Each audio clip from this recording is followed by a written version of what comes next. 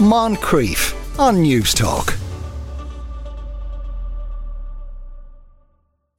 Luckily, conversation about menopause is beginning to open up in Ireland, but there's still a lot of mis and disinformation to wade through when getting to grips with the condition. For example, anxiety is a common symptom of perimenopause, but can take women by total surprise when they've never experienced it before. According to Dr. Caoimhe Hartley of Menopause Health, at least 80% of women will have changes in cognition that cause brain fog, which is typically associated with perimenopause and menopause. There are ways to cope with the adverse effects of menopause, and there is no one-size-fits-all.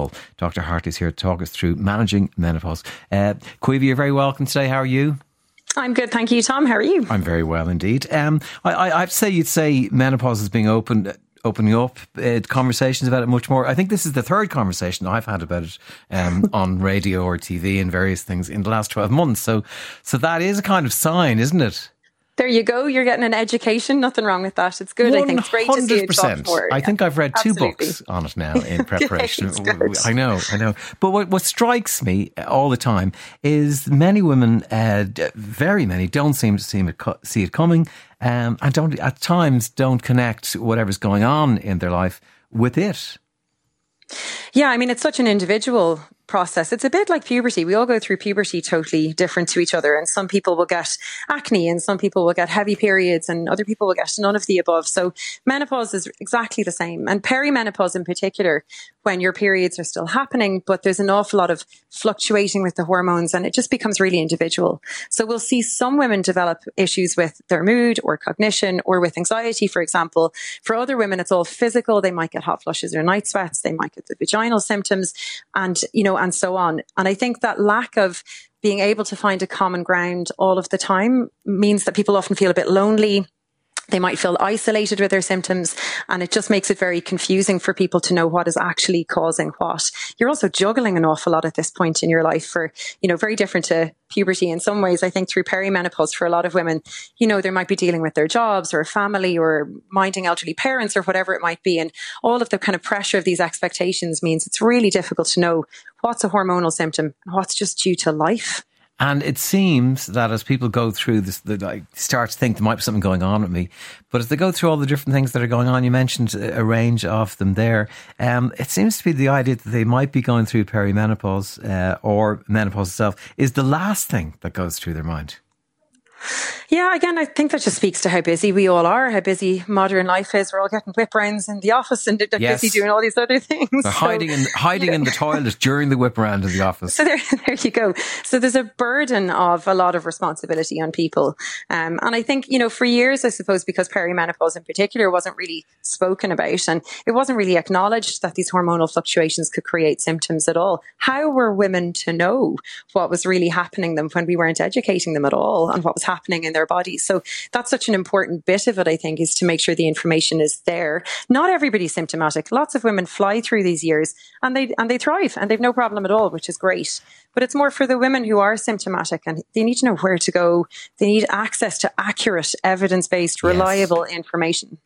I was reading an article and you do feature in it later on in it where you kind of, the woman talks to you, but it's a woman who was going through perimenopause and was thinking all the things in her life that were starting to get to her. Her children were getting older. She was reflecting on that, the relentless cycle of bad news, which I think we're all kind of shrugging our shoulders at the news in the world today.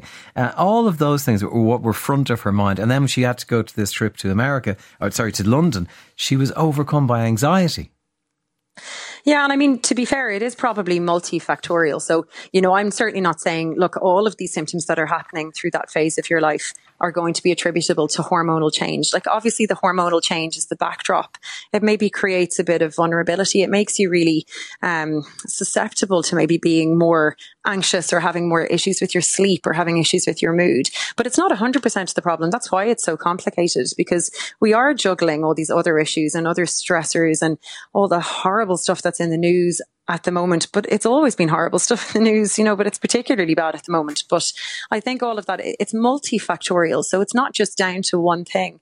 And that becomes really important, I think, when we talk to women about how to manage these symptoms, because it isn't as simple as just one intervention for a lot of women.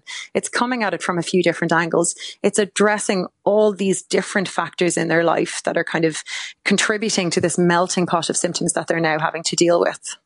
So just trying to, try and help people if people are experiencing, people listening to anxiety, how do they start trying to ask themselves, are there the right questions to ask themselves to try and work out, is this anxiety related to what's going on in my body, or is it the external things around me?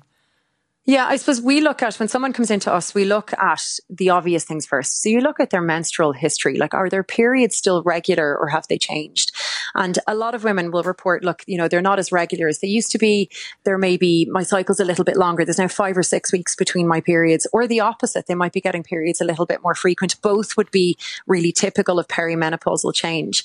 And then the other thing we ask, especially early on, is are your symptoms cyclical? So often they're related to your cycle. That's a big key kind of indicator that there is definitely something hormonal contributing to anxiety. So women might say, look, I used to get a little bit of PMS, but now the week or two before my period comes, and it's every month, I just feel dreadful. It's like I've fallen off a cliff, or my anxiety goes through the roof, and I wake up with this, pit of my stomach feeling.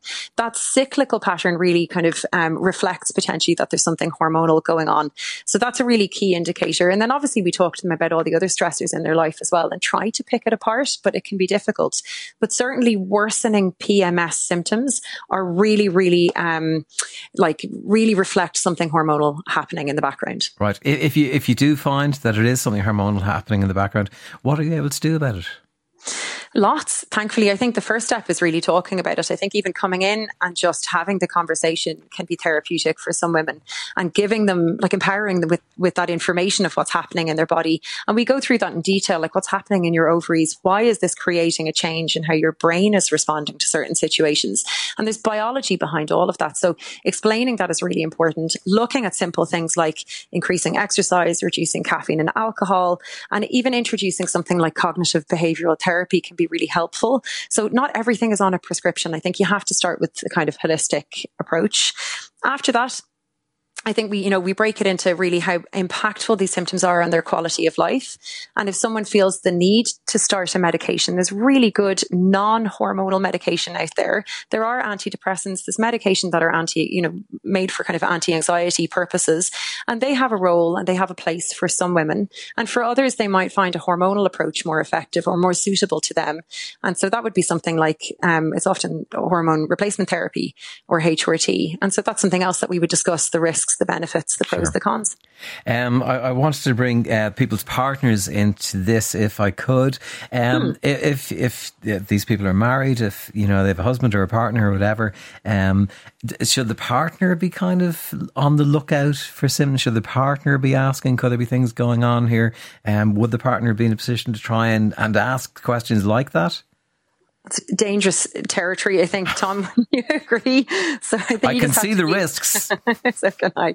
I think like anything, you have to be sensible and empathetic and supportive. So, you often know your partner better than they might know themselves at times. And I think having a sensitive conversation about it is important. So maybe pick your timing when you're going to bring something up, not when they're upset or they've lost their temper or there's something else going on. And let them have the conversation. So just give them an open question, like what's going on at the moment, as opposed to saying, are you perimenopausal? So to have an open question. Right. And allow them the space and the room to have a supportive conversation about what's happening in their life. So tread very, very carefully indeed. As you would with anything. Yeah, absolutely. Absolutely. Caoimhe, thanks very much for that. And it's lovely talking to you today, Dr. Caoimhe Hartley there, menopause specialist. Moncrief, weekdays at 2 p.m. on News Talk.